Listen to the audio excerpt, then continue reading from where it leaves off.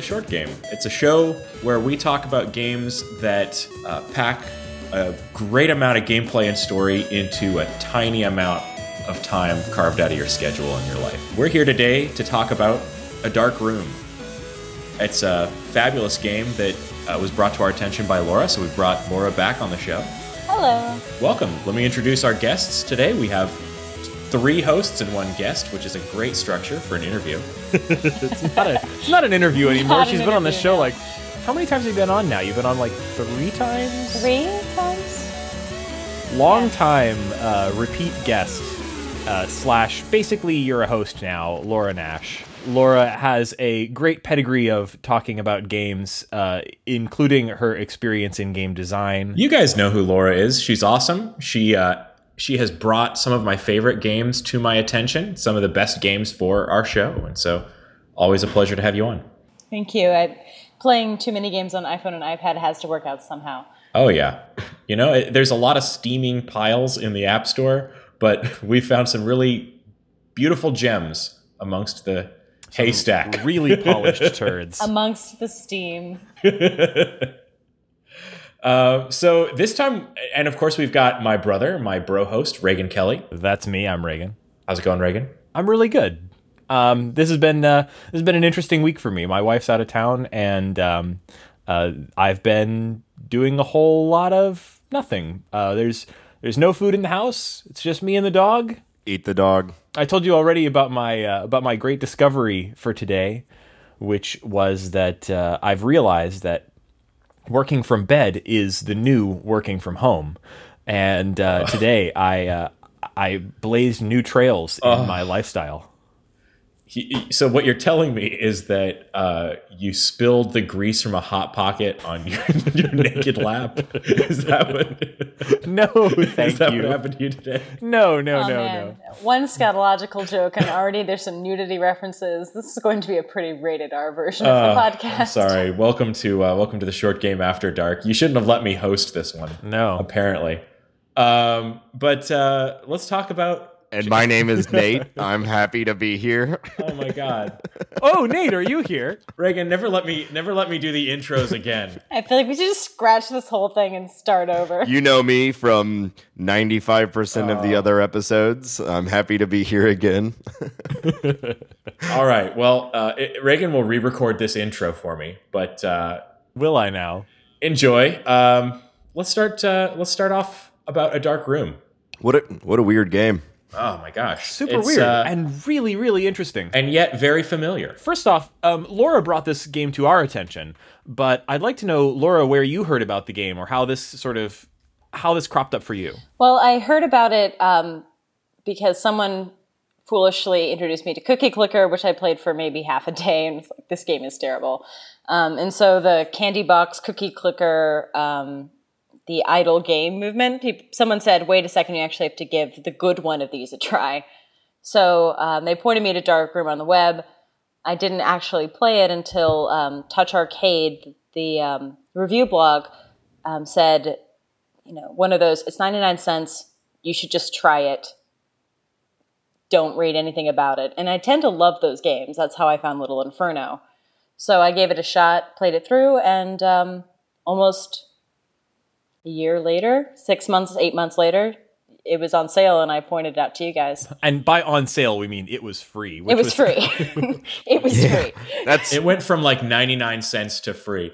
It's basically free. 99 cents is literally the lowest allowable price on the App Store. So first off, before we dive too far into this game, do you have an iPhone in your pocket, listener? Yeah, go ahead and get the game. Honestly, if you're listening to us on an iPhone, and you probably are, you can get online right now and pay $1 for this game and play it while you listen to us talk about it and probably get decently into it. Yeah. So, or if you're like me, the cool part about idle games, at least this is something that I had really had much experience with, is I was able to play this like while living my life. I did not sit down to play A Dark Room very often, and I total have spent about 5 or 6 hours onto this, which we'll get into later how that's possible. But I played this at work. I played it on like little lunch breaks. I played it while I was playing some games that had some loading times, and I would just pull it out and and get it going. And which is really where I am at this point, cramming as many games together at the same time. But idle game, it's fantastic. I was able to play this and really enjoy it and get the full experience, I believe, while never sitting down. Like, this is a dark room time to play. Have you guys ever played any other idle games while we're on the subject? I personally have tried out some stuff like, I think I signed into Farmville one time.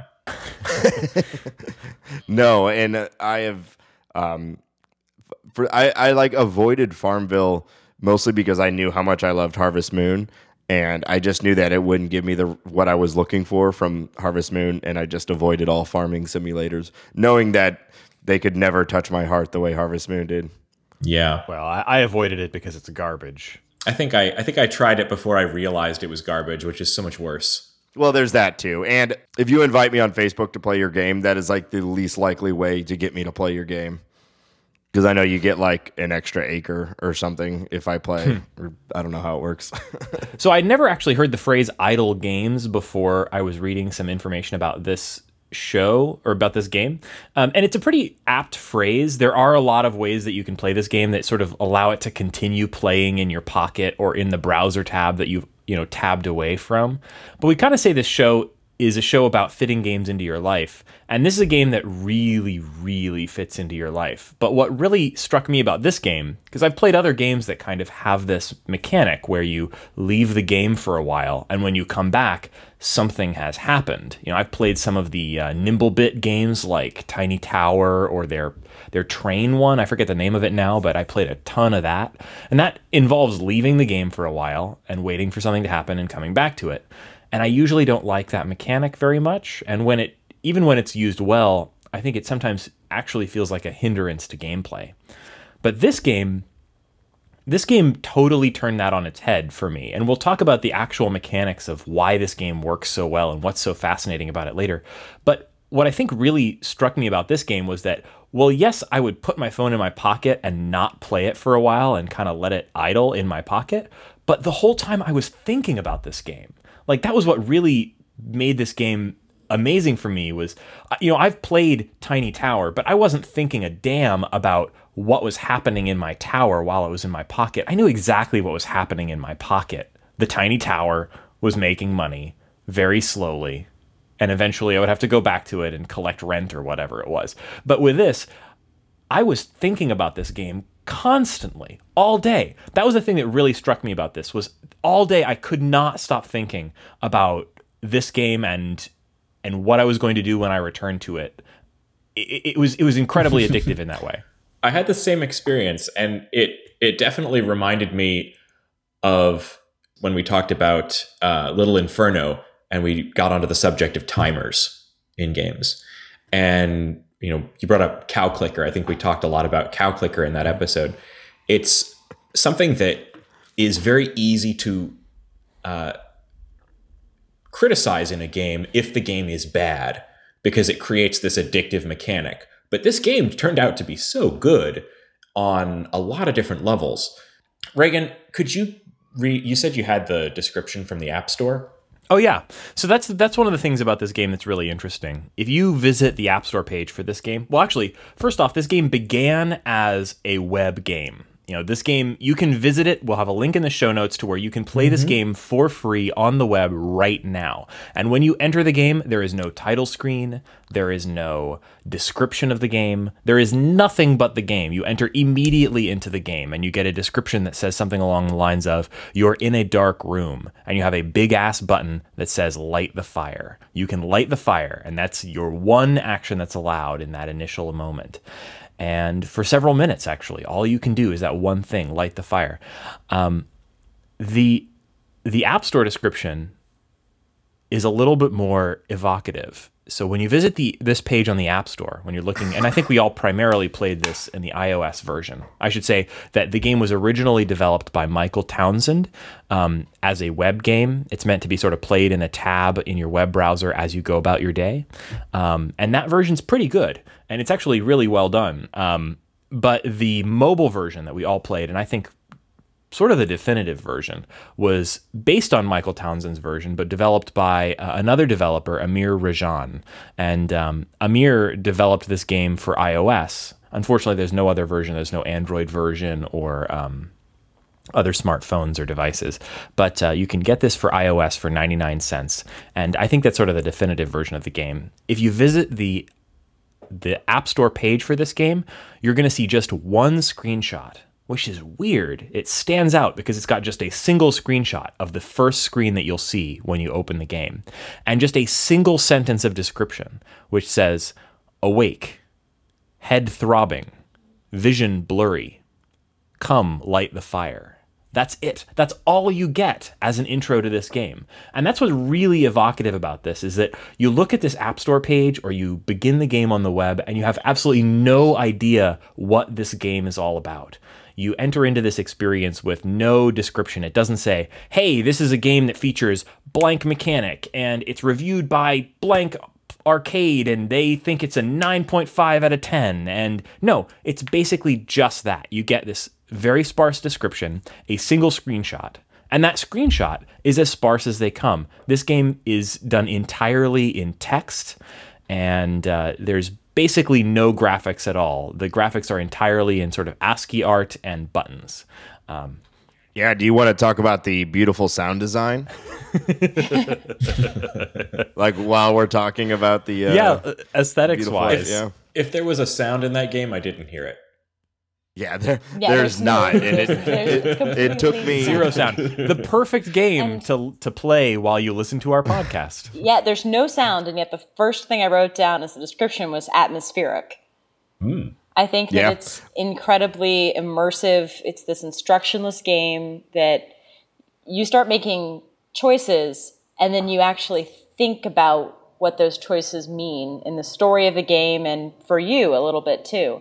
And it's, the lack of any imagery, there's no sounds. You're kind of just getting stuck in this, button pressing game. But I found it very intense in many ways and very creepy and very memorable. And I think that's what makes it such a little oddball, is there's nothing we normally say that's immersive or, all the tricks that we're used to in games to make us love them aren't here. It's just mechanics and text. That's all they got. And it works beautifully. Yeah, this might be like the opposite of the last game we did, Ethan Carter, which we raved about how beautiful and the graphics were. Yeah, and this is a very bright white screen and with some black text words. And buttons. And the buttons aren't even colorful. But you know what? One of my things I'm most excited to talk about with this game is the same thing that I raved about, literally raved. I got a little too excited talking about the environmental storytelling in Ethan Carter. And this game is one that makes a lot of use of that same idea in a very different way. It's just those incredibly evocative descriptions. Friends of the short game know that Reagan and I have an abiding love of text adventure games, which are just that, stark text on a white page, the mechanics and the description, and nothing but. And that's what this game is too. In a lot of ways, this game remains as sparse as that first screen all the way through to the end. Listeners, you'll probably realize that we're being deliberately vague here. And we apologize, but we're going to come to our spoiler break here in a moment. Something about this game really benefits from experiencing it fresh without a great deal of expectations set in advance or understanding. I mean, you can look at the App Store page and know that the developers want you to experience this game without having a deep understanding of what it's going to entail. And we want the same for you, dear listener. So, we're going to be talking about this game in some detail, moment by moment and mechanic by mechanic as we go, but we don't want to spoil all that for you, so we're probably going to be coming to our spoiler break here pretty shortly. If you haven't played this game, it is... How long did it take everybody to complete? Yeah, one of the beautiful things is it tells you. My first run was completed in 181 minutes. Mine took 288 minutes, so I spent. I took my time with it. I cannot understand how you did that. I bailed on my very first run halfway through because I wanted to switch to my iPad from my iPhone. And my second run, my first complete run, took me almost exactly 2 hours. Yeah, I think the first run was probably about 3 because I was doing dishes. And then the second run was longer. I would say that if you are sitting in your iPhone in hand and saying, I'd rather play this on the web and save my $1, that we're saying it's sparse on the iPhone. I think that from an interface design point of view, some of the decisions they made, the way they interrupt actions, the way they share messages on screen is part of the way they get you to immerse. And I would say that if you're saying you don't want to spend the $1 and you'd rather keep it in a tab, you're not going to have the same immersive experience that we did playing on an iPhone or iPad. Yeah. So it's a wonderful port.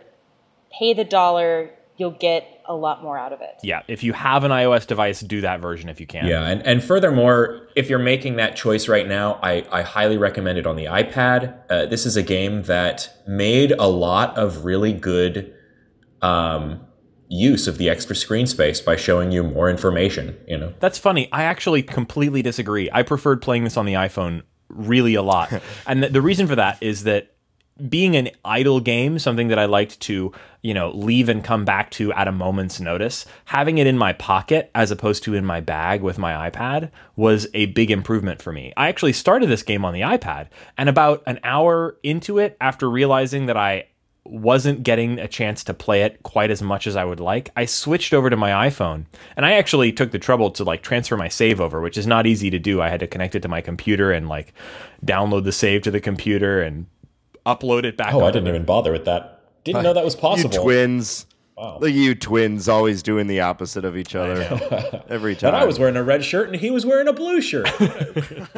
But I would actually totally argue that the iPhone version is the definitive version. The iPad version gives you a multi-paned interface that lets you see more information on screen at a time, but you can get all the same information with a couple of quick taps on the iPhone. And I loved playing this on my iPhone, whipping it out of my pocket and quickly checking how my story was progressing. Okay, make your own decision on that. If you hey, it's universal. You can play it on either. If you have both, if you have an iPhone and an iPad, like me and Reagan do, good for you. See, I actually I held my choices. iPhone and my iPad simultaneously, and I had 2 games going at the exact same time.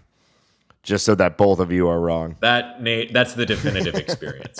And if you don't have both an iPhone and an iPad, don't bother because, come on. What are you? Peasant? My iPhone is glued to the back of my iPad. So. For those of you completely confused, this is not a multi-screen experience. Yeah, We've said nothing about this game. I don't want anyone thinking we really haven't said anything at all. Devices. That's the crazy thing about this game. Nothing.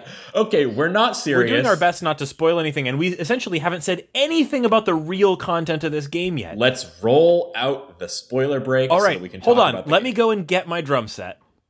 All right, here we go. Here we go. All right, I got it set up. Things are ready. Okay, are you ready for the spoiler break now? Here it is.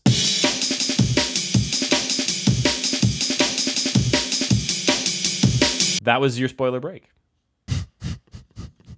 All right, now put away the drums, Reagan. Okay. Hold on, we'll wait for you. Let's get into this. I would just like to start with, as brief as possible, elevator pitch descriptions of this game. I'll kick us off because I think mine would not work pre-spoiler break because it reveals too much. Then that's a terrible elevator pitch. It's a little buzzwordy. I'd like to hear a better elevator pitch. You probably have heard one now, but it's a fast-playing, roguelike, idle game text adventure. It's not a roguelike at all. It's an RPG. It's not a roguelike. It is a roguelike. It is a roguelike. It has a baby roguelike built into it. It does. It has sort of. It is like one of the most. It's ASCII art, which is like total roguelike throwback. Yeah, that you're literally represented. How like rogue do you have to be a roguelike? You're represented by an @ sign, and you're walking around trying to find other letters on a plane of commas and periods. And when you die, you have to start it over. Yeah. Well, Now you don't have to start the whole thing over. You do have to of start course, the so roguelike it's part not- over. So why don't we let Yeah. Shane complete his elevator pitch? Nah, tell that guy to shut up. Oh, that was about it. I think that here's the thing. we talked about the idle games. It's an idle game with a plot and an adventure. And the thing that it pulls in from the idle game idea that is really, really wonderful is that it's almost impossible to get into a fail state, even though you feel challenged at all times. I don't think it is possible to completely fail at this game. No, because at worst, you just wait longer until you have the stuff you need. But we should set up the resource concept before we get too far but into let me give my my elevator pitch for this game. Let's hear it. This is a game that starts with the most simple mechanic possible. Hit a button and something happens. And it explains that to you in the most extreme possible sense. You have one action when you start this game. You hit a button, and that button says light the fire. And then it starts a timer, and you can see that it's going to take some time before you can light the fire again. And that's all you can do. And then this game takes that tiny mechanic, hit a button, see something happen. And it builds on it. It zooms out again and again and again. You start in a dark room where all you can do is light your fire, and eventually you're, conquering the globe. And it does that all through essentially the same mechanic. Even when you're going on your adventure involves hit a button, see a small reaction. Hit a button, see another small reaction. Most of them have timers associated. It takes that tiny mechanic of hit a button, see something happen in a simple text format and expands it out to something where you feel like you're going on a true adventure. It's amazing. That's the thing that really struck me about this game is that zoom from the microcosm of the dark room all the way out to the global scale and the adventure that your character goes on. Absolutely. I think that for me was the most important part of this game too. And the developer described that as a puzzle box. And I've heard that term used for narratives before, but not for games. And like for stories. It starts by giving you one thing, and then it builds a scaffolding around that thing outward. And as it grows, you have it's like the opposite of peeling off the layers of an onion. You start with the core, lighting the fire, press that button to light the fire. And then it gives you layer after layer outside and beyond that. But you always have that core to move up and down from. It turns from a button clicker to a resource management game to an RPG to something else. And as it opens up more and more choices and opportunities and actions you can take, you start having to meet the consequences of those actions. And very few games talk about what happens after you make a sword. This game will tell you, and it won't hit you over the head with it. It'll just kind of dole out micro story segments. It makes you feel bad. It makes you feel bad for making a sword. It makes you feel, I'm trying to get to that. It makes you feel really bad about yourself for doing what every single D&D character ever has done. It makes you feel terrible. Everyone who ever picked up a sword is a terrible person. Oh, man. Well, it does that by being incredibly emotionally effective in its descriptions. Because it's the worst, because you have to build a sword to get stronger, and then you get told how terrible you are for building a sword to get stronger. And then you threaten people, and they yell at you for threatening them. And you're like, but that's my job as a hero. I'm supposed to be the winner. You're making me feel terrible for winning. Yeah. And you get guns, and they're like, why do you have guns? And you're like, I need these guns. They have guns. And they're like, don't go out there anymore. And you're like, I'm definitely not going out there. So I'm going to get these guns. I'm going to get these grenades. And I'm going to kill sometimes children. I'm going to kill these kids because I have no other option or die. And it makes you make these choices. And you just, you feel bad, but you know it's for the good, I guess, because you think you're doing what's right. It's for the good. It's for the good of you. It's for the gameplay. It's for the addicting gameplay. You only want to get more, and you want to do better, and you want to get stronger, and you want to win because you want to unlock the next action. You want to get the next little piece of the puzzle. Another layer to the puzzle box. And it tells you that the only way to get another layer is to do something awful. and you find yourself doing that awful thing over and over and over again until you win the game. And you know who else wanted to be bigger and stronger? Hitler. We just Godwined. I'm sorry. How many minutes into the I just Godwin's law. podcast? Let's bring Hitler into this. 30 Why minutes, not? guys. All right. Usually takes us 45. That's what this game does to you. And we can bring in Nietzsche as well. One of the things that I thought this game did that was amazing was that when you finish the game, you unlock a developer's commentary, which is great. Such a I wish every game would do this. And one of the things that he brought up was that that when they were initially designing this game, they thought about including Nietzsche quotes in the game at various different points. And those were eventually cut, but they kind of inform the theme and the tone of the game. And the core one is the one that everyone has heard. He who fights with monsters should look to it that he himself does not become a monster. And when you gaze long into an abyss, the abyss also gazes into you. And that's the Nietzsche quote that sort of informs the theme or the tone of the game. And it's a bit of a cliche, but something about enacting it in this form really kind of brings that home as a theme. I'll also say there are opportunities to be good in the game. There are sometimes beggars who show up and ask for furs. There are, people who stop by. And you have, I enjoy the fact that it's very unclear if being nice to the beggar will help you in this game. Whereas most games make it such a clear-cut moral choice that that if you do not, give the apple to the old woman, that she will curse you and generations of your family to come. This game, what game is that in?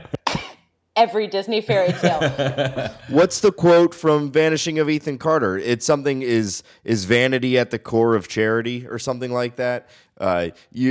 You're only, at least in this game, and at least to me, the only reason you're saying anything to these beggars and giving them your cured meat and your leathers is that there's an off chance to get a perk, right? I mean, you're not sitting there like, now's my chance to redeem myself. It's built into the mechanic. I think you're supposed to feel like you're just using them. So this is what really I loved about the game is that every time they expand out a little bit, they're doing it both in terms of the narrative, adding more detail, adding characters, adding new scenarios or situations that can happen, while they're adding these mechanics. So, once we leave the forest with the fire, we've met the builder.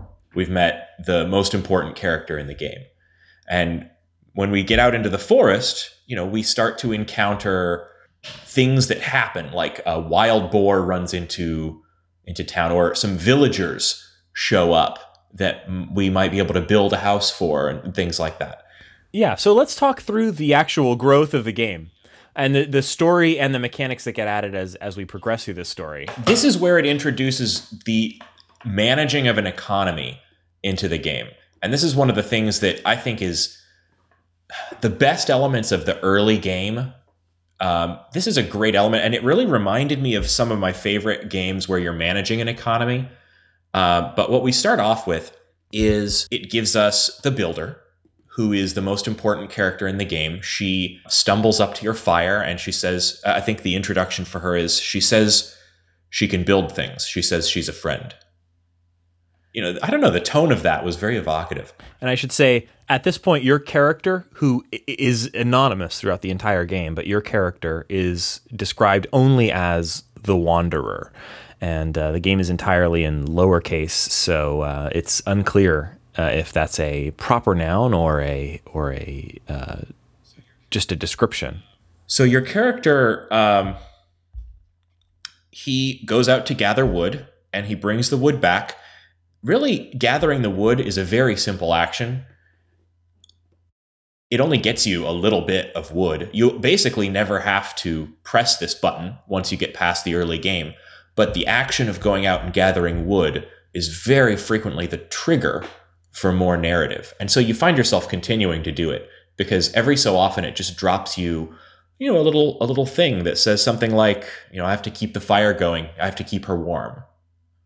And that's how it keeps you going through this very early game where the only mechanic is I'm going to collect wood. And once you've collected that wood, you can use the wood to light the fire and keep the builder warm who has arrived and you're trying to protect. But you can also use it to build traps and also eventually to build a cart that will help you haul wood more quickly. And this court kind of presages the later game where eventually we start building much larger scale things. And the first thing that the builder allows you to build are huts. So of course I immediately built huts because why wouldn't you build huts? Huts sound great. You can build huts and stay warm. Perfect. So you build some huts and then other people, villagers it describes them as, start moving into the huts. Absolutely. And now we've introduced an area in the game. This is one of really, I think, 3 locations in the game. There's the forest where we have the fire. Or 3 modes, yeah. Yeah. There's now is introduced the village. And the description of the village starts out as, I think it's like a tiny village. A tiny village. A modest one village. Hut. When you add some more huts, it's a modest village. And the village is a mode of the game where you are collecting and managing resources, but now you have the villagers working for you. And you can assign them to become a gatherer, or as you and the builder build more types of buildings, you can have them tanning leather or different things like that. And this really, I don't want to, belabor kind of how the different resource gathering mechanics work. Yeah, it's a supply chain game. It's a supply chain game, and it's also a very simple one, really. There you can have you max out, I believe, at 20 huts. And so you can have a maximum of about 80 of these workers to manage, and it gets disrupted a little bit by some of the events. But it's possible to have a completely balanced economy in this game, but it'll never get to be very efficient at generating any one resource. Yeah, you can kind of steer it in a direction at the sake of another resource. Say you have been if you assign someone as a hunter, they bring in 2 resources. The game works on ticks, which is every 10 ticks the resources come in, and you see these ticks every time there's a timer. It's just the way the little bar moves across, and so every 10 ticks you get these resources. And like a hunter, or it's hunter, right? They do 1 meat and 1 fur every 10 ticks. But once you unlock the tannery, it's -5 fur becomes 1 leather. So you can balance it out really easily where you have 5 hunters and you have 1 tanner, and so you're bringing in as many leather or fur as it needs to make 1 leather. But let's say you've been doing 10 hunters at the beginning and no leather, no tanners. Later in the game, you can put like 10 people on tanners because you need 100 leather to build something. You can just churn out all that leather and put those guys back. And that, I don't know about you guys, but that's generally how I played, was keep the resource guys on the core resources. And when I needed something specific, I would just put like 30 of my villagers on it and just churn it all out and then go back. Yeah. It's a very effective little numbers game, and it grows with you. Yeah, and you spend a lot of time in it. And as you do that, you are seeing new elements to the story, because as you're doing that, you start to see these beggars that come, or wanderers that wander into your camp and things like that, that may like ask to stay with you, and beasts will come in and kill things. You'll start to set up traps. And we should say that all of these events essentially happen in the form of a pop-up, pretty standard iOS pop-up that says, such and such has occurred, and you have an option. Like you can choose. Yeah, it looks like a pop-up from like Safari or something. Like it's designed. I think it's designed almost to match the stuff we've seen from iOS to begin with. Yeah. Oh yeah, the gameplay is extremely simple. Now, we haven't mentioned one thing about the look of this game that I absolutely loved. So we're talking about the incredibly sparse look of the game, the notification pop-ups that look like, anything that might say, click OK to print. The basic style of like white text on a black background. As you light the fire, the fire, that very first mechanic that we get, has no gameplay effect. It's entirely just you wanting to keep the character of the builder warm. And what happens when the fire is burning is the screen goes from black with white text to white with black text. And sometimes you'll leave and come back and the fire will have died down and it'll have gone back to the black. And there's actually several levels of brightness. And that completely basic, I feel like we talk about the game as atmospheric. It's the little things like that in addition to the really good descriptions. The second style of interrupter they have is if the game is talking to you, if the builder has something to say, if there's one of those atmospheric messages, they overlay over your actions a little black box with white text. It just kind of fades up and fades down. A little message comes up, and it stalls you from taking your next action, and it's so lovely because it makes you read the text, and that's one of the big improvements, I think, over the browser game where they're separated, is it makes you stop pressing the buttons for a second and see what the game wants you to see from that atmospheric point of view. Everything else comes up from the bottom of the screen, but the top of the screen is where you get those little, like, the little messages about I need to keep her warm. Yes, you've got like a feed and you've got your buttons. And some of the messages kind of display in the feed and some of them pop up to varying degrees. And it's very well thought out and designed in that way. I definitely agree. Yeah, and I also want to add, like, you just said that when the fire goes out, nothing really happens. And I did learn that to be true. But how long did you guys go back making sure the fire didn't go out before you finally figured out that it really didn't have an effect on your game? I don't think I ever let it go out completely.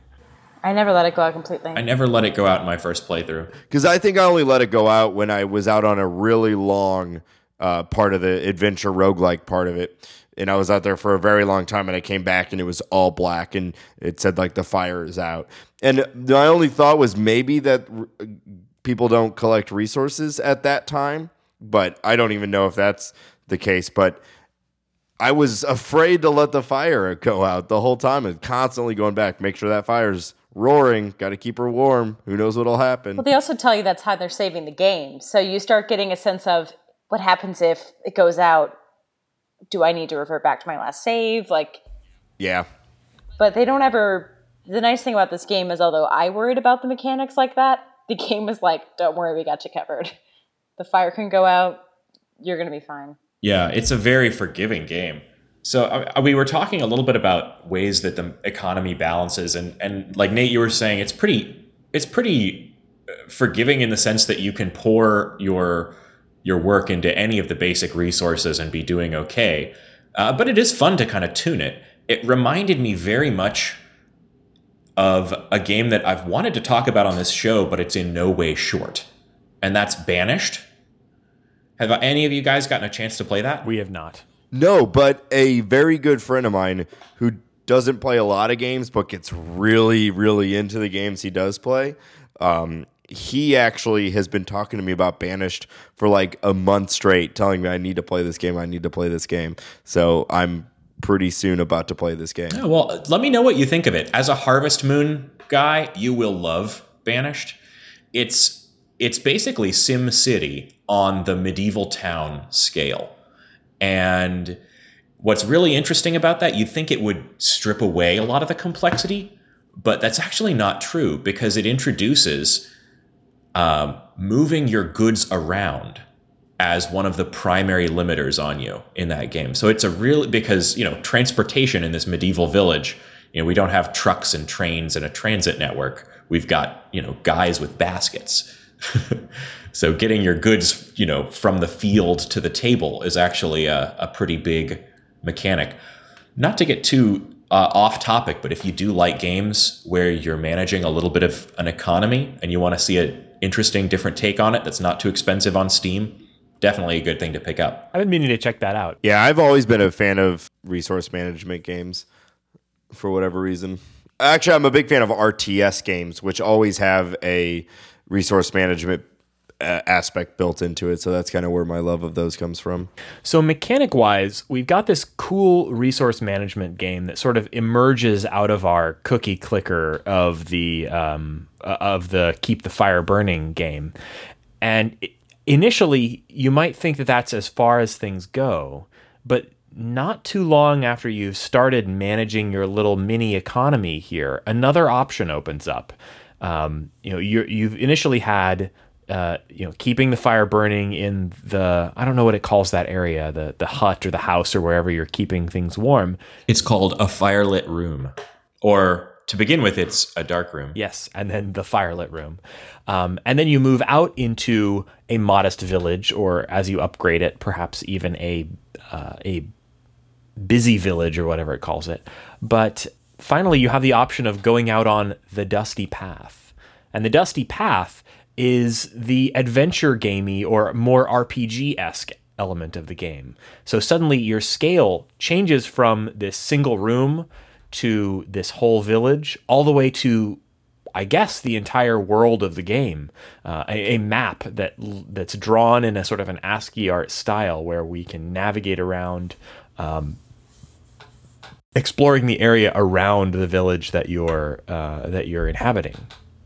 Yeah, this is the Dusty Path is almost the outer layer of our puzzle box, and it's the one that I found absolutely by far the most compelling part of the game. Absolutely. I mean, this is when the game took that next step for me, when it became a game that I was like, okay, I love this game, because like we were saying at the beginning, or I was just saying, I can get into a resource management game. You give me some villagers, you give me some stuff to collect, I'm probably going to play it for a little while. Like, I'm just going to do that. And so when it started, I was like, yeah, okay, I got some villagers, I got some wood, I got some meat, like, let's get this chain going. And then this happens, and it's like, whoosh, this is a totally new game now. And I love roguelikes, and I know Reagan may disagree on some level that this isn't exactly a roguelike, but it has those elements, and it's just such a departure from what you're doing in that moment. It's fantastic. Oh my gosh. What was your impression when you first hit the Dusty Path, Laura? I came to this game blind. I mean, I saw the first screen, I threw 99 cents at it. So when the Dusty Path opened, well, the first thing I did was I promptly, tried to run around and was like, oh, wait a second, I can't just start exploring in a direction. This costs food, it costs water. And the very first thing I did was, okay, now I'm building for something. Yeah. I am going to build so I can explore. And it completely changed the game. I was more curious than I would have been had they had an image-based map. I didn't know what P, V, A, H, E, all the letters on the map, had no idea what any of them were. So it was even more tantalizing. Heck, I didn't know. I still don't know what half of them mean. I know the core ones, like I is iron mine and C is coal mine. Like, I can get there on that. Yeah, I figured it out, but it's so tantalizing to just, walk on this very, little path, and you're counting squares. I don't think there's been any exploration game where I've been so obsessed with managing resources so I could get further. There are other games where you can run out of water or you run out of food, but this is the game where I was, how much can I carry and get back in time and not die? The game became a little survivalist. And that's when really, I started making the bad person decisions, because I really wanted to make sure I could get further and further exploring the game. And that's what made it so addictive. That survival element was really the payoff of, in a lot of ways, the resource collection element, because it's incredibly expensive for you resource-wise to move your little guy even one box at the start, even one letter to the left. He's represented by a little @ sign. And when you first start going anywhere, you probably aren't, the first time you explore it, you're probably not prepared at all. I don't know about you guys. I died the very first time, and probably the second and third time that I went out there, before I started getting a little bit more cautious about things. I died I died as fast as it's possible for you to die the first time because I was like, wee, and just hit like up a lot and just died before I even looked at water or food or anything like that. I mean, I was dead. Whatever the bare minimum amount of steps it takes for you to die in the shortest amount of time, that's how fast I died the first time. And it's funny how much it capitalized that joy. You're like, you just go speeding off, and then you're like, Yeah. It turned that joy into something else. Like, gotta fix this. Yeah. And if you die, the cooldown to go out there again is much longer than the cooldown to coming back successfully. So there's also just a gameplay mechanic. You're incentivized because, as you're exploring, you're able to collect these resources through various means that your village is producing for you. I've been talking about how it ties the gameplay to the storytelling, and that was one of my favorite gameplay moments. Was that first time I tore ass out of the village. I was just like, boom, I'm off like a lantern or rocket. Lanterns don't go anywhere. I was off like a rocket, and I shot off and I died immediately by being eaten by a lizard or something. And then you wake up back in the village again, and you see a message that says, I died out there. I'm sure of it. What happened? She brought me back somehow. And in a lot of times, these basic kind of gameplay decisions are justified very well in the narrative. He comes back, and it's the fact that she's got this locket, and that locket becomes even more important to the story as you go along. She's managed to bring you back from the dead, and there's other things that I don't want to spoil because I know I don't want to spoil because they're related to the ending. But there are questions that if you start to pay attention to the game, that it's like these are things that are basic gameplay-y things, stuff that's basic to like the way the game works. And on my first playthrough, I wasn't questioning how they related really to the story, but it all works well together. And without spoiling anything, some of those things are, why does cloth show up in my traps all the time? That's one of my favorite questions. Or why are buildings built instantly when I press this button? Or why can I use 2 swords and a rifle at the same time? Excellent question. Or how do your punches become so strong? Because your punches can become very strong. Yeah, so speaking of that, I mean, you do upgrade certain things like your punches. You get like Kung Fu Master skills if you level up the punches. But that actually, again, that ties right back to the gameplay. Because if you're out there punching things 1,000 times, you're probably doing something super wrong, unless you're trying, for some kind of achievement. You're doing something really wrong gameplay wise if you're just killing things by punching them over and over again. And so the game is going to really give you some perks that are going to nudge you towards the kind of 2 to 3 hour completion window. So we've just reached the point in the game where we're starting to go out on the dusty path, and we finally realize that there's a reason that we're collecting all these resources when we are managing our little villagers. And there's a moment in the game that's incredibly important when I think it just has given you enough reason to have that feeling of greed where you want more resources so you can go out on the dusty path. And suddenly... Give me all your leather. Listen up, gaunt man. I'm taking all of your leather. There's nothing you can do about it. And by the description, the leather may be your skin. I'm not sure. It's very unclear. Yeah. But right at this moment, we have some text that appears that says, they are slaves. And suddenly every instance of the word villagers in the game changes to slaves. And you realize that now you're in charge of a slave camp rather than a simple village of... Yeah, that was my second favorite part of the game. That little touch, that little thing that just changes the entire mindset towards the whole your villagers. Atmosphere.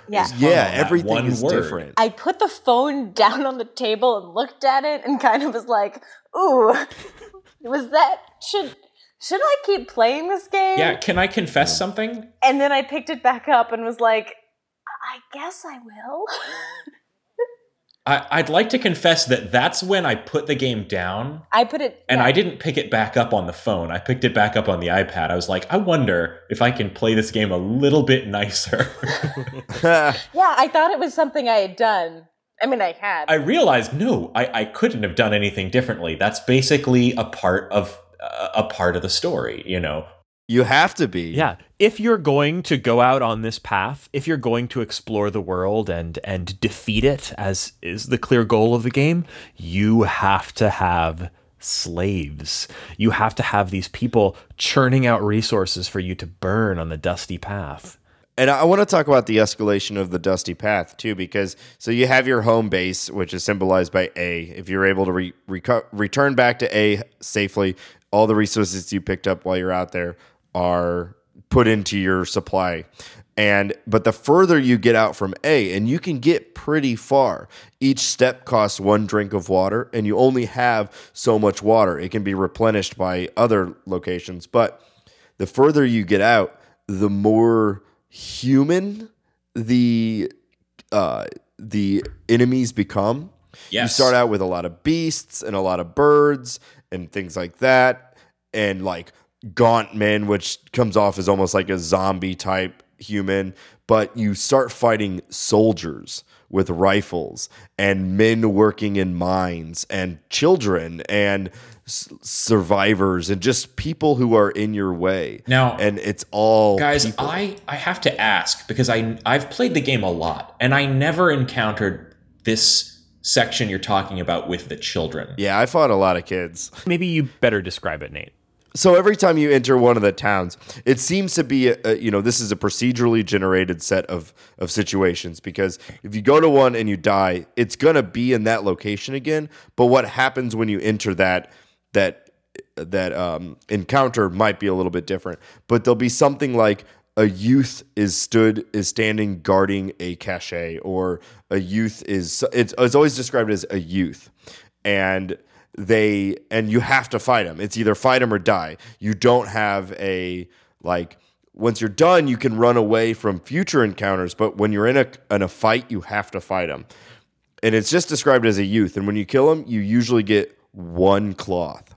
And a lot of times it'll be like you're fighting a survivor, a scavenger, a soldier, and just thrown in the middle, a youth guarding a box, or a youth stands alone in the kitchen, and then you have to fight them just like you fought everyone else.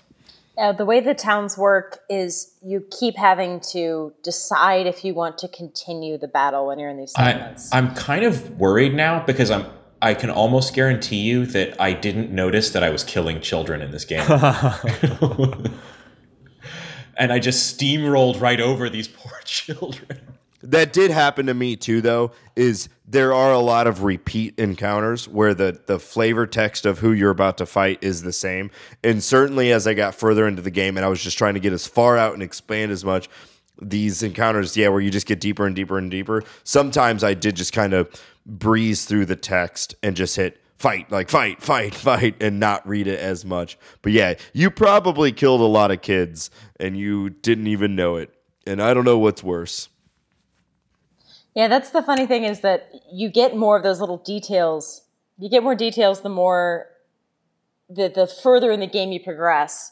At the same time, that's also when you have been, the grinding mechanic has taught you that you just want to keep fighting, get through, get the resources and go home. And that's when they start peppering it with a little extra details. Sometimes it's a child, sometimes it's a piece of a secret or a piece of a story. And the game, if you decide to slow down again, the game will reward you. But it's, you have to kind of balance it against that grinding mechanic, or you just want to speed through. I don't know. This game, second time lends itself to speed runs. The first time, spend the 2 hours. Yeah. I think I had a little too much momentum at that point, because I had played the first half of the game and then bailed on it. So I would encourage anybody to play this through all the way the first time. Yeah. So now might be a good time for us to talk a little bit about the ending. And if you're still listening to this show and you haven't completed the game, go ahead and keep at it. Maybe pause us for a bit. Not going to take that long to complete the game. Even if you're really taking your time like I did, maybe 3 hours or something like that. But let's talk about the ending of the game and the ending of the plot, the significance of some of the details that kind of might have flown under your radar as you were playing. You start to find the edges of that dusty path, both literally finding the edges of the map and, the outside limits of what you can do in the gameplay.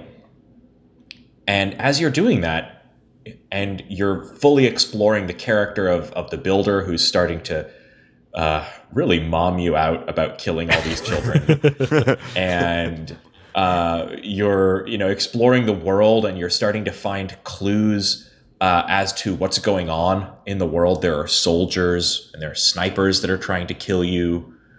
What else do we find?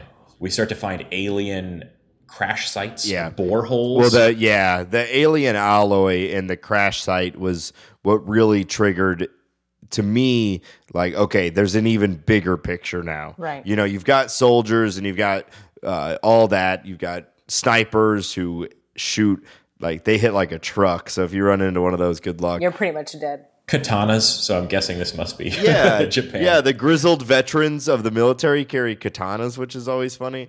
But once you start finding alien alloy, it's like, okay, now where is this going? Yeah. And part of me was expecting it to take one more step into a third intergame where now I'm exploring. And in a sense, it kind of does. It kind of does. Yeah. It does. It has a major gameplay switch again, but it's brief. I was like, part of me expected it to be a whole new, like, third layer of entire new game, but it does have a huge switch. In the director's commentary that follows the game, he talks about having planned a sort of an intergalactic or at least intercontinental battle element where you'd take your villagers out as a fighting force and fight against other nations or other planets.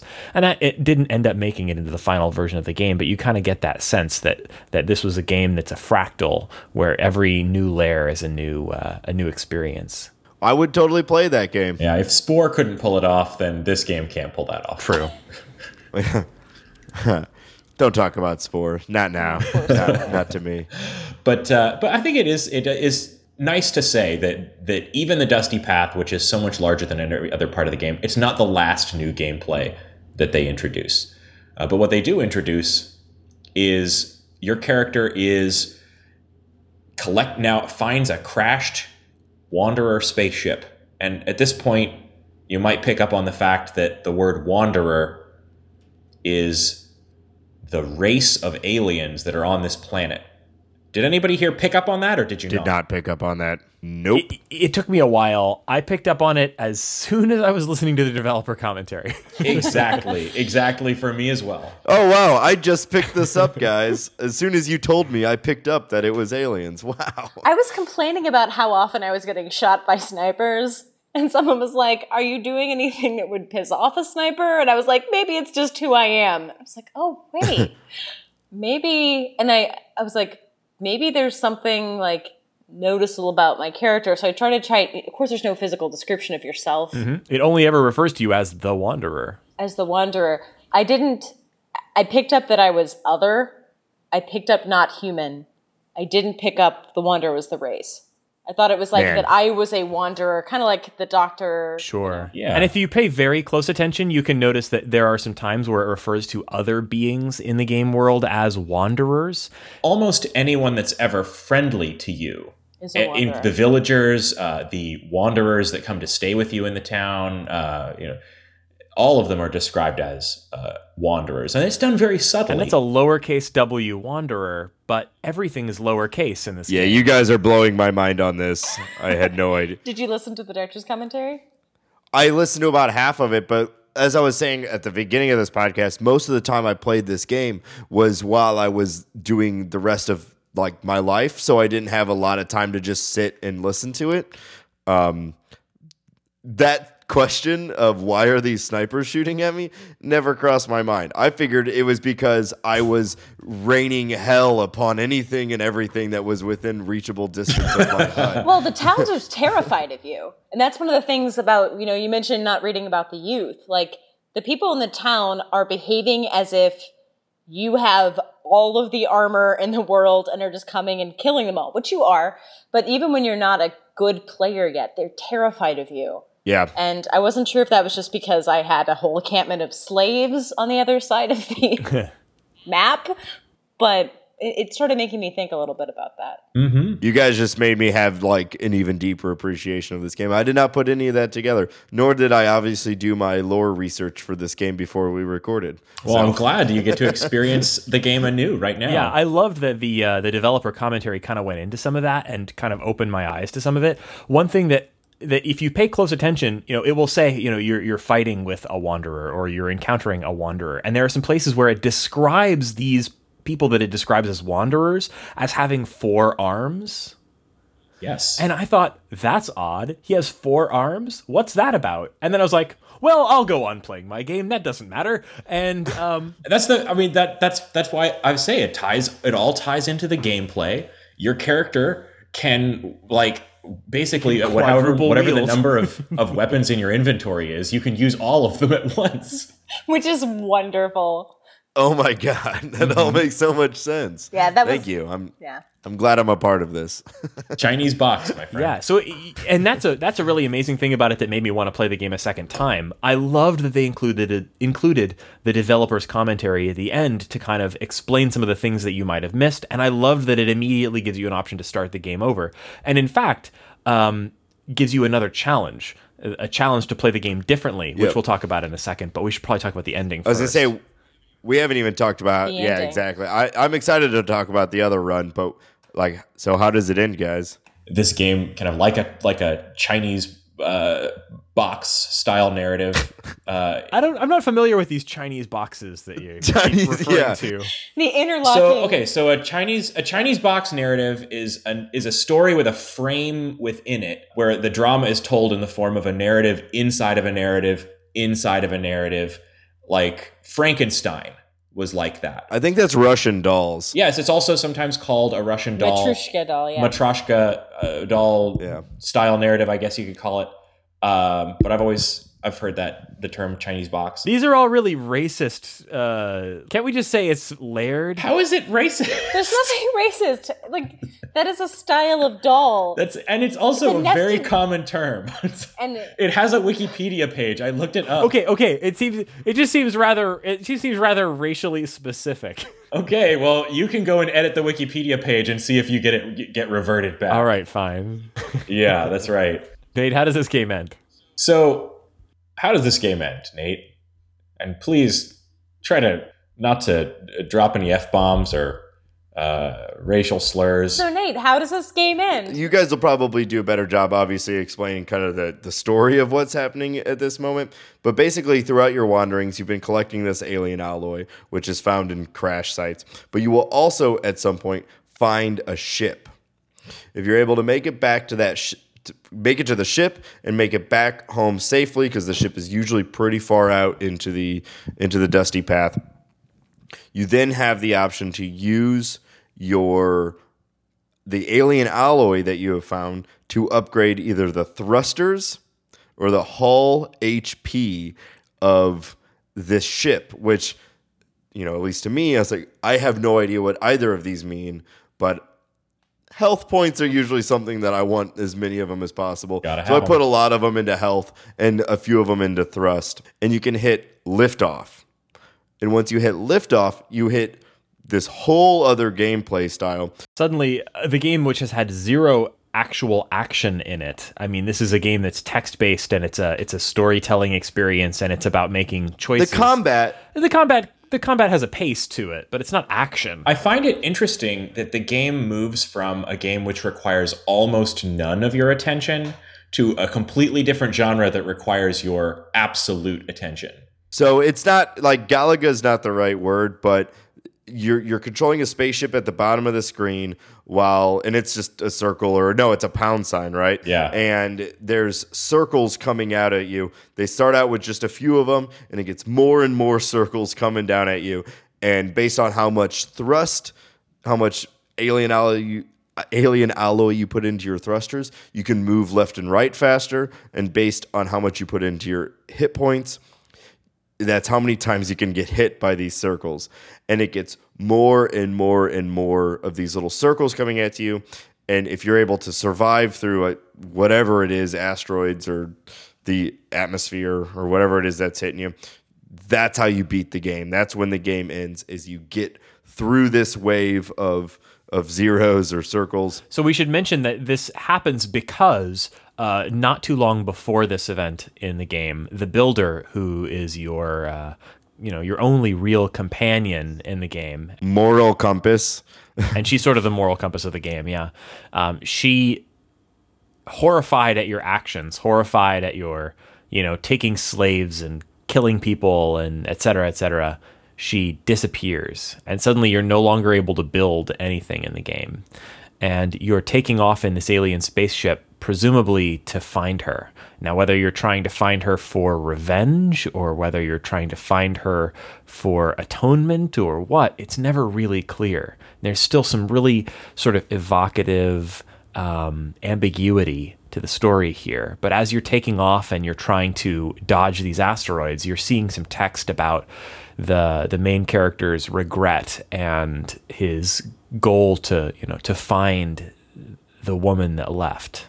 Yeah, and you're trying to read it while you're also trying to dodge all these circles. So yeah. I will say that it flashes up, it flashes right in the right spot, right in the middle of the screen. So you kind of read it, but you're also kind of in this, like Reagan was saying, like kind of panicky, like, whoa, this is not what I've been doing for the last 2.5 hours. And I don't know about you guys, but I crashed my spaceship the first time. I did it twice. Several times. Yeah. Because I was always more excited about reading the text. And we mentioned this earlier, but the locket does come back into play. That same locket, when the builder leaves, she leaves behind the locket. And yes, you've had for the earlier game, you've had a compass that points you to the next important place on the map, and now you have the locket that that kind of gives you a getting warmer when you approach the alloy. Which I actually, again, my wee adventure, it took me forever to even acknowledge what the compass and what the lockets and everything were pointing to. So I was always just like, I haven't been this direction yet. And I would go that direction until I died. And then I haven't been this direction, and just kind of slowly put together my arsenal. Yeah, but I really enjoyed that the locket was, the temperature, it was getting warmer towards the alien alloy, which, you think of, locket usually heart-shaped, it's warmth, the builder and the fire, all of these, you've been in a cold, lonely, dark, greedy world for a while. I wouldn't say the game ends on hope, but at least there's a potential for some way you can atone, as you said, you can get better. But I thought the most emotive part about it was that locket getting warmer, was the thoughts of the builder as you were leaving. It's like, I'm a terrible person, but I have the chance to be decent elsewhere. This place is just messed up. Yeah, I hadn't thought about the kind of themes of warmth in there, and it really does leave it ambiguous as to whether you are trying to find this woman to redeem yourself, or if you're pursuing her. Was she just another one of the slaves? And does he find her? That's a question that's left entirely unanswered. But if you have a lot more questions at the end of this game, you do have one recourse, and that is that you can play another game called The Ensign, which is the prequel to this game. And I should say the main game is a collaboration between the creator of the original web game and the iPhone version. The Ensign, the prequel, was made exclusively by the guy who created the iPhone version. And the way he described it, I downloaded it because he talked about it in the developer's commentary. He didn't want to touch your interpretation of the ending, so he made it a prequel. But what it does is it expands on the Dusty Path mechanic. That's really all there is to it. It doesn't have any other resource management in the same way that the main game does. It gets you right onto the Dusty Path. And it also amps up the difficulty of the Dusty Path in a lot of ways. And while it's doing that, it fills in and colors a lot of the background to the story of this game. And I won't spoil any of that for you guys because it's really satisfying. But I will say that just like a lot of gameplay elements that I hadn't questioned were questioned in the story as we went through the first game, even more of them were questioned in the Ensign. And so you might have encountered a frog in a swamp in the first game that seemed a little bit out of place, perhaps. Yeah. That's tied back in. The fact that it's never day, it's always dark unless you have a burning fire. That's one thing I never questioned. Mm-hmm. Yeah. So if you want to continue down the path that this game plays, where it kind of bends your expectations of gameplay, do it. Yeah. As you were talking about it, I went online or I just went through the App Store and bought it. Yeah, it introduces a lot of really interesting mechanics too. Like I mentioned, you're out on the dusty path. Items have durability that goes down over time. So because you only have your own personal inventory to manage, and you have a place where you can kind of deposit items. But there's a lot of really interesting stuff. Yeah, and this is another game that's only 99 cents. So if you enjoy this game, there's more to play. Yeah, I just bought it. Let's, though, talk briefly about the other way to play a dark room, which comes about upon completion of the assumed way that everyone will beat the dark room, which is using villagers, building huts, slaves, and maximizing your production. Yeah, using slaves. Once you've beat it... Labor my slaves. Once you've beat it, once you've completed, you've made it in your rocket ship through the asteroids, you get a little bit more text, and then it just hits a white screen with the time it took you to complete it, your best time it took you to complete it, and then it says, and I don't know the exact words, but it's basically, try it again without building any huts. And it is an entirely different game when you do it that way. Almost an absurd requirement, because huts are the very first thing that you can build, and they are the thing that allows you to start having villagers collect resources for you. And the idea that playing the game without huts, that's almost crazy, because it means that you'd be having to collect all of the resources yourself.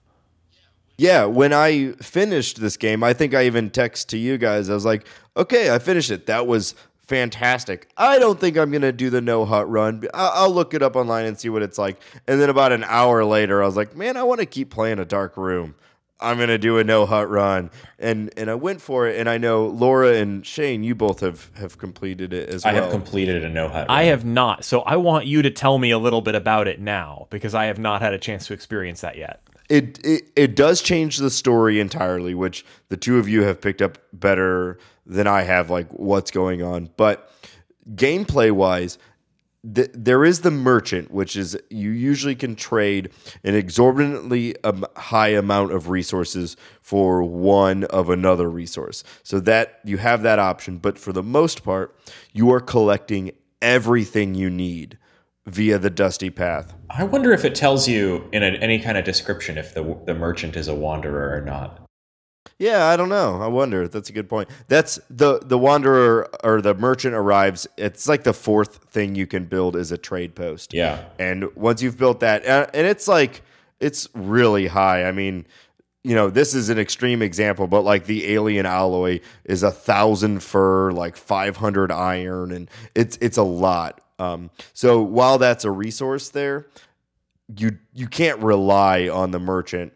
You pretty much spend your entire time in the dusty path. You get the compass really early, and you're just grinding out resources. If you're trying for the no hut run, once you get out onto the dusty path, still having not built any huts, the plot really does start to change, and the builder seems almost like a different character. I have one critique of the game in the no hut run, narratively, and that is that the builder was kind of long suffering in the main game. She's like, oh, I'll build you this, I'll build you that. Please don't go out and kill people today. Oh, you did? Oh, it's okay. I'll keep building things for you. right up until you have her build an armory and it says, I'll force her. And you do. And she's like, poof, I'm out. In the No Hut Run, she gets angry at you right away because of your ability to make bone spears. Huh. And it's like, you were making me like mega swords for a long time in the alternate path on this game.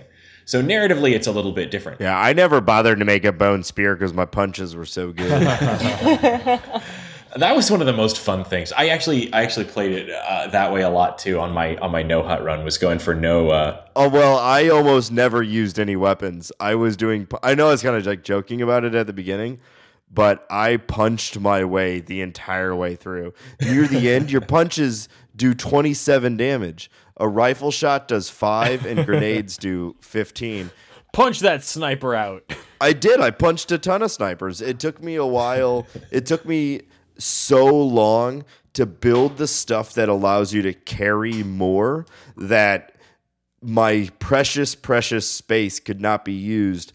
Like a rifle weighs 50, a steel sword weighs 50, and my punch did 27.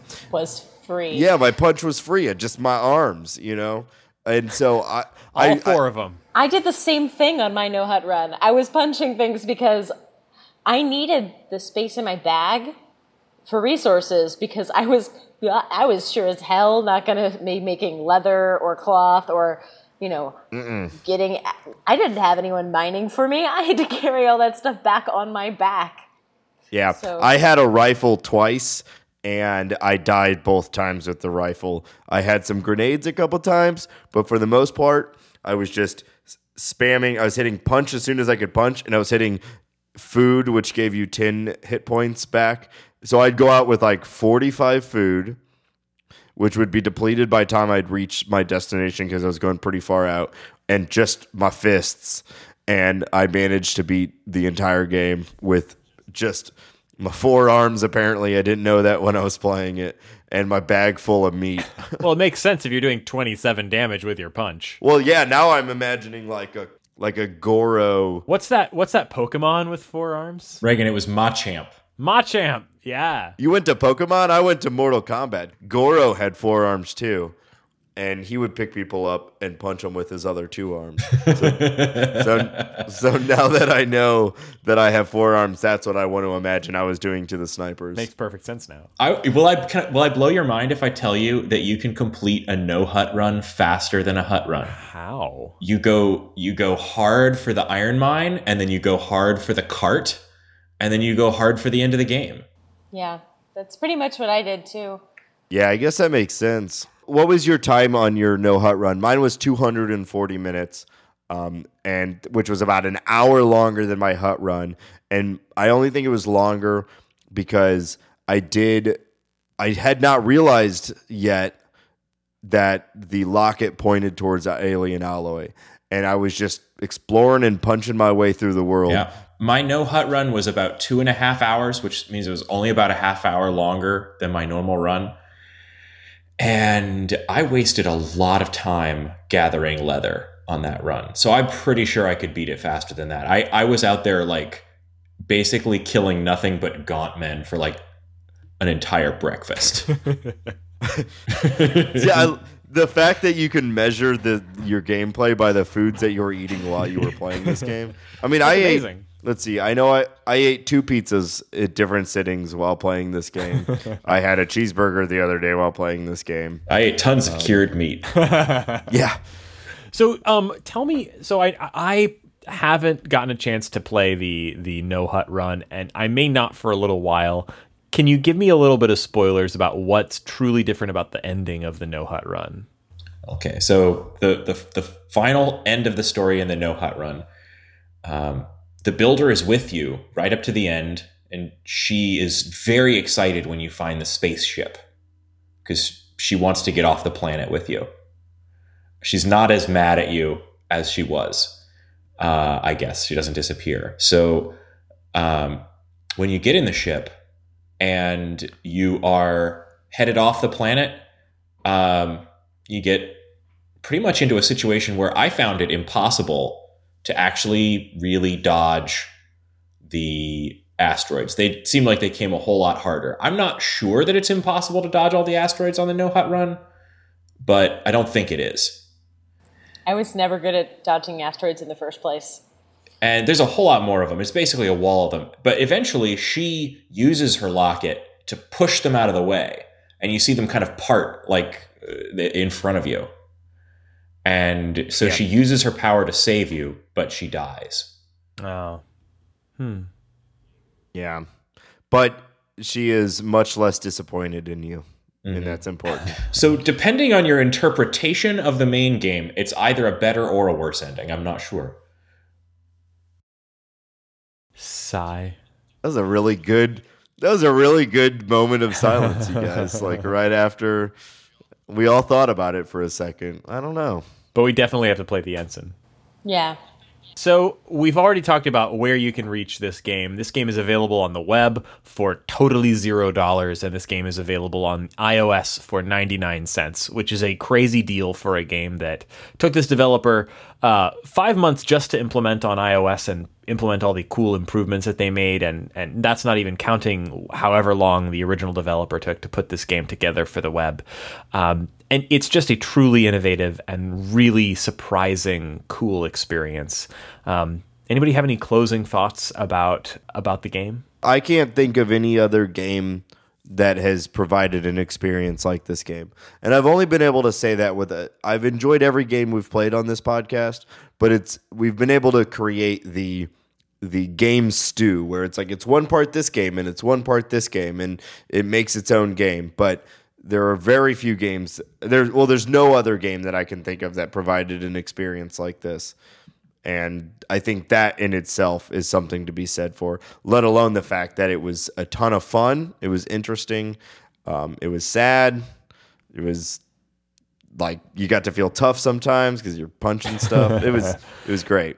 It had no choice and lots of choice. It was ruthlessly simple. I mean, this is a game that you could have played on a Commodore 64. But that also was incredibly complex in its layers of gameplay and its story, and everything about this game screamed love. The developers put an enormous amount of care and love into this game, and it really shows through. It blew my mind that the two developers had never met in real life while this whole project was put together. I made it that far into their commentary.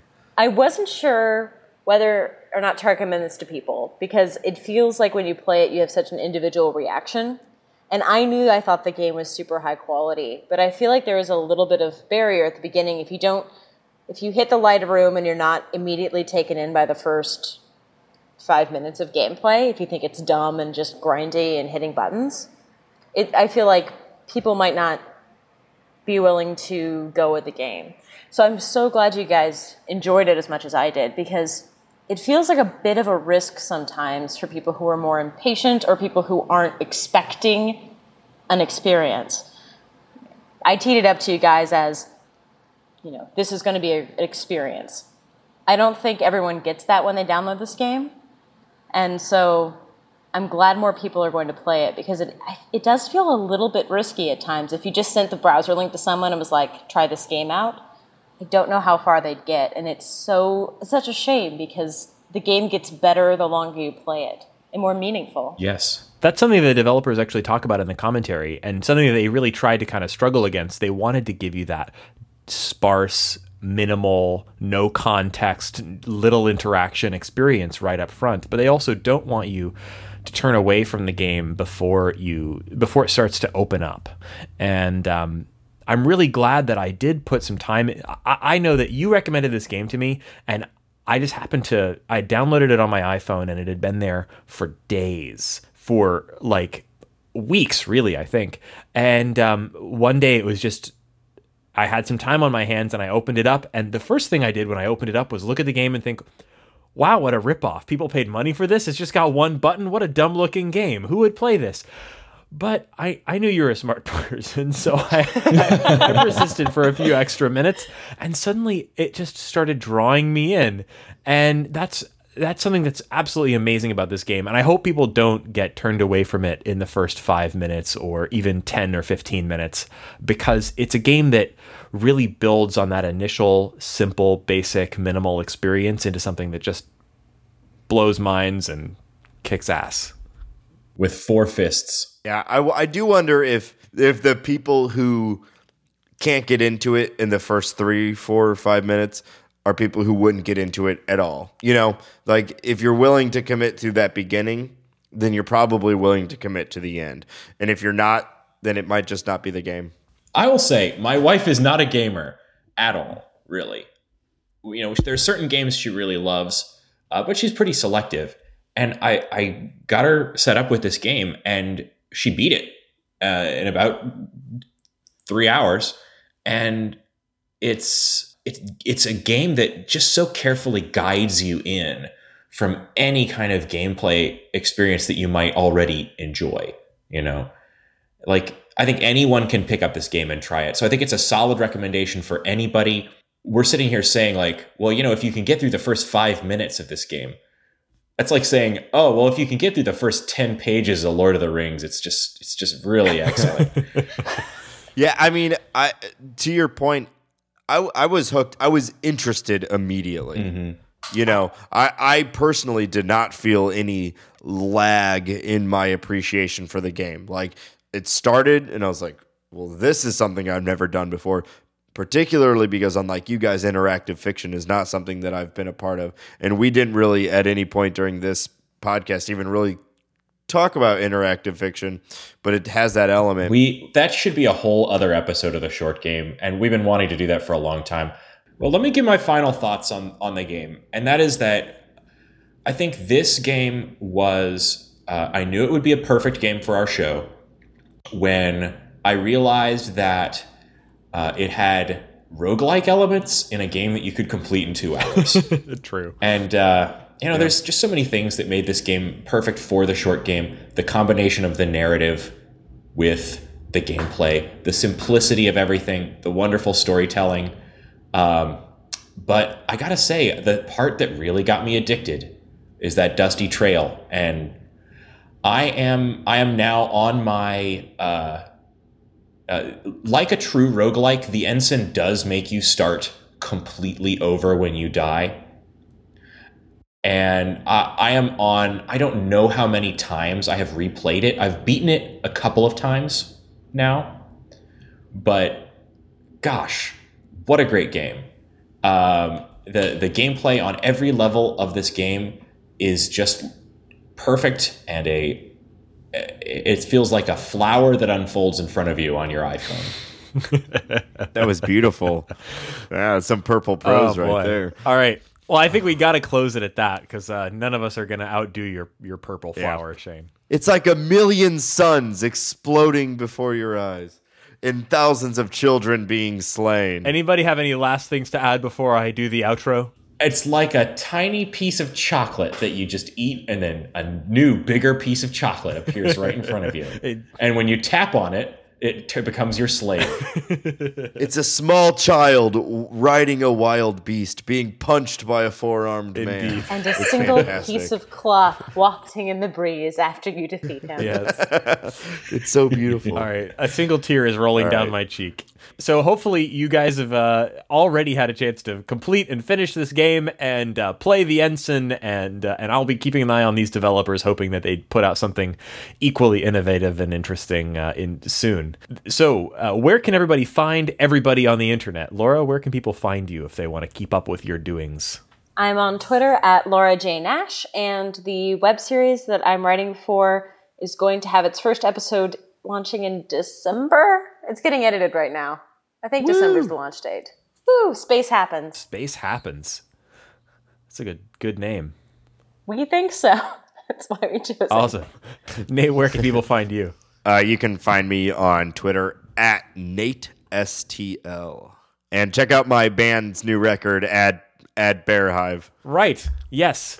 I'm sorry, Nate. I realized that I forgot to drop some of your music into the last episode because I said I was going to, and then I didn't. I know. I'm a loser. It's all That's right. the whole reason he comes on this show is to promote his band, right? Yep. That's what Reagan does, is he strings along our celebrity guests. While you steep inside your river dry, the water was amplified, calcified, making strides. Don't mind when you're terrified. Matter over mind, matter over mind. And Shane, where can people find you? I am at 8-Bit Shane, and I can be found there most days. And of course, I'm your host, Reagan. You can find me on Twitter at ReaganK. I spell it funny. It's RayGank. And you can follow our show on Twitter. We are at _shortgame.